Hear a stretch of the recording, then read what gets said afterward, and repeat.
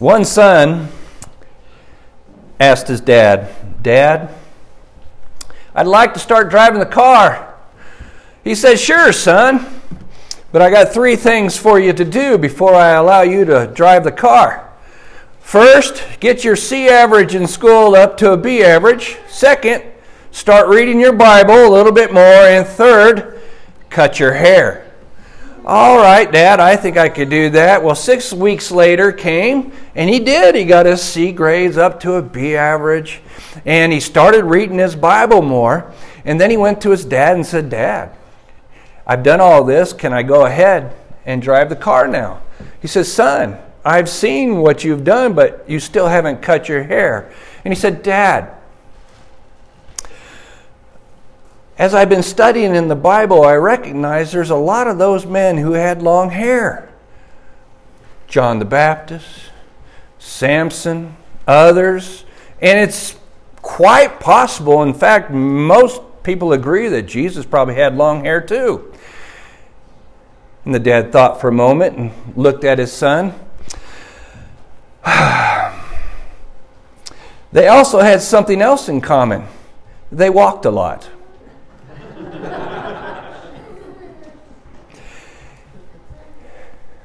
The story for me is talking about a son talking to his his dad talking to his beloved son, his chosen son, his special son. But this special son still needed to cut his hair. The lesson today is called The Chosen. And the first point is chosen Savior. There are many significant people in Scripture. There's many people who you can consider a type of Savior for their people or their family, but there's only one Savior who can take away your sins and your penalty, and that is Jesus Christ. He is also referred to by other names as well, as in Isaiah chapter 9, verses 6 through 7. "For to us a child is born, to us a son is given, and the government shall be upon his shoulder. And his name shall be called Wonderful Counselor, Mighty God, Everlasting Father, Prince of Peace. Of the increase of his government and the peace there will be no end on the throne of David and over his kingdom, to establish it and to uphold it with justice and with righteousness from this time forth and forevermore. The zeal of the Lord of hosts will do this."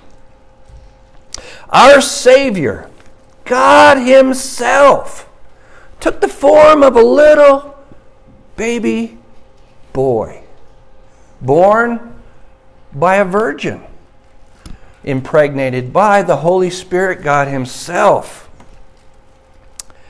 He was worshipped by shepherds and later by the wise men.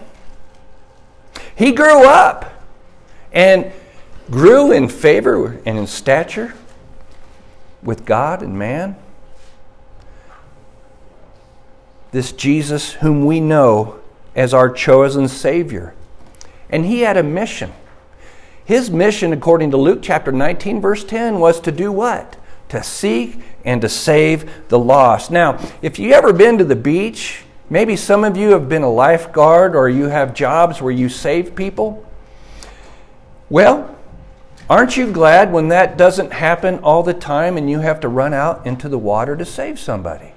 Now, you might be a regular Joe on the beach and somebody needs your help. You go out and save them. And you do a good job. But is that your mission in life 24/7? Or is that just something that happened at a time, at a moment? You see, Jesus' whole mission was to seek and to save the lost. That's it. That was His thing to do. And isn't that what a Savior does? He seeks and He saves the lost. I had a friend, Jewish lady I lived by when I was in my 20s, and she was probably in her 70s. We got to know each other. She had never heard the gospel of Christ before. She invited me into her apartment, and we had a gospel discussion. She said, "John, I've never heard that before. I've never heard that before. And what did she not hear? Jesus is the Savior, the chosen one. You remember what God said to Peter, James, and John at the time of the Transfiguration? This is my beloved Son, my chosen one. Listen to him. Luke chapter 9, verse 35. The second point, chosen people. Now we know the Israelites were God's people, chosen. Though what they were chosen for actually started with Abraham. Genesis chapter 18, verses 19. For I have chosen him, that he may command his children and his household after him to keep the way of the Lord by doing righteousness and justice, so that the Lord may bring to Abraham what he had promised him. As we look at Abraham's extended family, in particular Abraham, Isaac, and Jacob, and then the 12 tribes, sons of Jacob, Israel, as his name is also known, we recognize that Israel was set apart. They were set apart for a purpose. Now, did that make them better than any other people? No, but it made them special. There was something unique about them that was going to be different than all other nations. And I find it interesting how God used this chosen people, this special people, and allowed them to go into slavery. God, don't make me that special. Don't choose me for that, but they were. And through that time and that experience, God brought them out and let them conquer Canaan land. But we know there's something more to them, don't we? You see, the Savior comes through their lineage. The Savior came through the 12 tribes, Judah specifically, Isaac in general.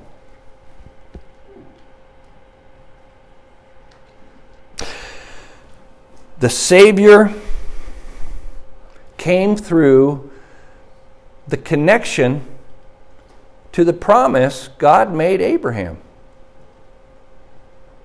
Boy, I tell you, God sure knows how to keep his promises. John chapter 4 talks about the Samaritan woman. What did Jesus say to her? Well, he said a few things. But listen to this, John chapter 4, verses 21 and 22. Woman, believe me, the hour is coming when neither on this mountain, that's where the Samaritans worship God, right? On that particular mountain. Neither on this mountain nor in Jerusalem will you worship the Father. You worship what you do not know. And of course, if we study about the Samaritans, we know that they didn't fully understand God and his message. You worship what you do not know. We worship what we know. And who's he talking about? The Jews. We worship what we know, for salvation is from the Jews. Now, is he saying that the Jewish people are all that and great? No, he's talking about himself. Salvation is from the Jews, and it's me. Now, there's a new chosen people. The Israelites are no longer chosen. They've been supplanted. They've been usurped. At least the Jews who are Jews by birth. Israel, who's Israel by birth alone. The follower of Christ is the one whom is now the chosen people. 1 Peter chapter 2, 8 and 9. 1 Peter chapter 2, 8 and 9.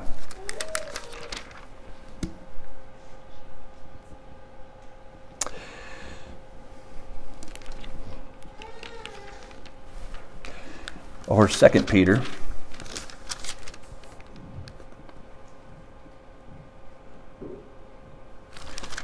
I got the wrong passage. 1 Peter chapter 2, 9 and 10. Excuse me. But you are a chosen race. Now, Lee's version said elect. My version says chosen. The idea is they're special. And that's the point of this passage I wanted to bring out. The idea that we who are God's people are chosen. So as a chosen people, we are also a royal priesthood, a holy nation, a people for His own possession, that you might proclaim the excellencies of Him who called you out of darkness into His marvelous light. Once you were not a people, but now you are God's people. Once you had not received mercy, but now you have received mercy. We are a chosen race. What makes us a chosen race? Well, it's not our skin color. It's not our background. What makes us a chosen people, a chosen race, is the blood of Christ that flows over us. That's what makes us special. And that's something we have to remember when we put in the idea of who made us the way we are. The third point is chosen instrument. As God's people, we can be used by God as His instrument. Like a scalpel or a clamp in surgery. Maybe for some of us, more like a trumpet that everybody can hear. Now you might think, I might be good for this and not for that. And from a humanistic point of view, you're probably right. But what God can do with a willing piece of clay is rather impressive. You see, we are just simple jars of clay. The real instrument is what's inside of us. Paul said this, but we have this treasure in jars of clay to show that the surpassing power belongs to God and not to us. You see, in the context, it's talking about the gospel message. Paul is referring to himself, the apostles, and probably to all of us as jars of clay. Yeah, we're good instruments for God. But what is the instrument that counts?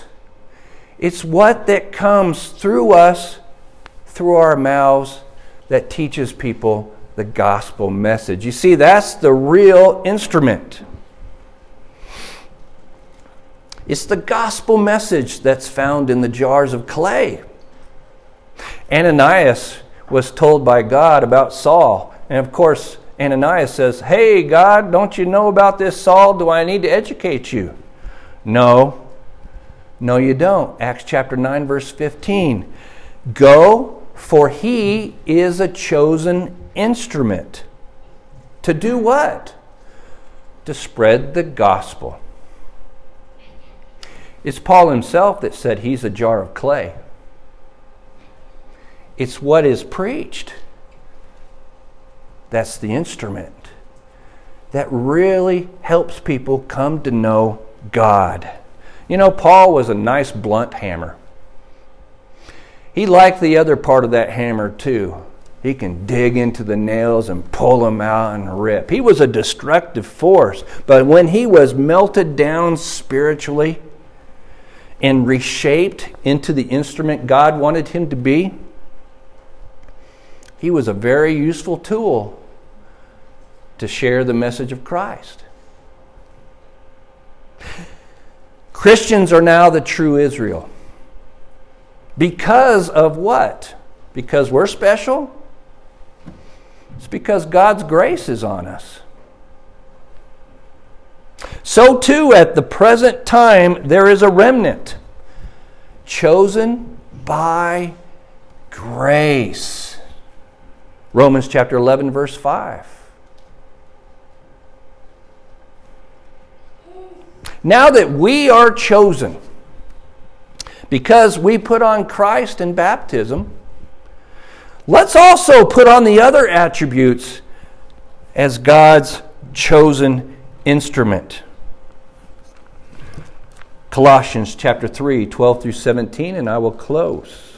Put on then as God's chosen ones, holy and beloved, compassionate hearts, kindness, humility, meekness, and patience, bearing with one another, and if one has a complaint against another, forgiving each other. As the Lord has forgiven you, so you also must forgive. And above all these, put on love, which binds everything together in perfect harmony. And let the peace of Christ rule in your hearts, to which indeed you were called in one body, and be thankful. Let the word of Christ dwell in you richly, teaching and admonishing one another in all wisdom, singing psalms and hymns and spiritual songs with thankfulness in your hearts. And whatever you do in word or deed, do everything in the name of Jesus Christ, giving thanks to God the Father through Him. So in conclusion,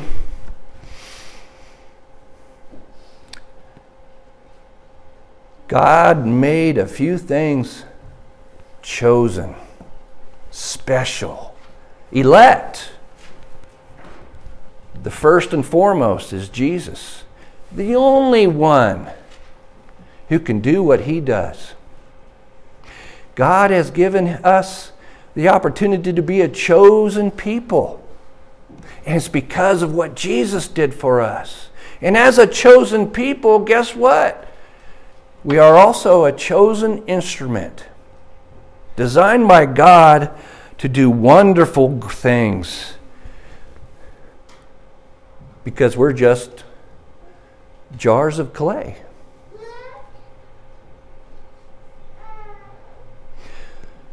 God gives a lot of grace, doesn't He? Amen. To those who choose to obey Him.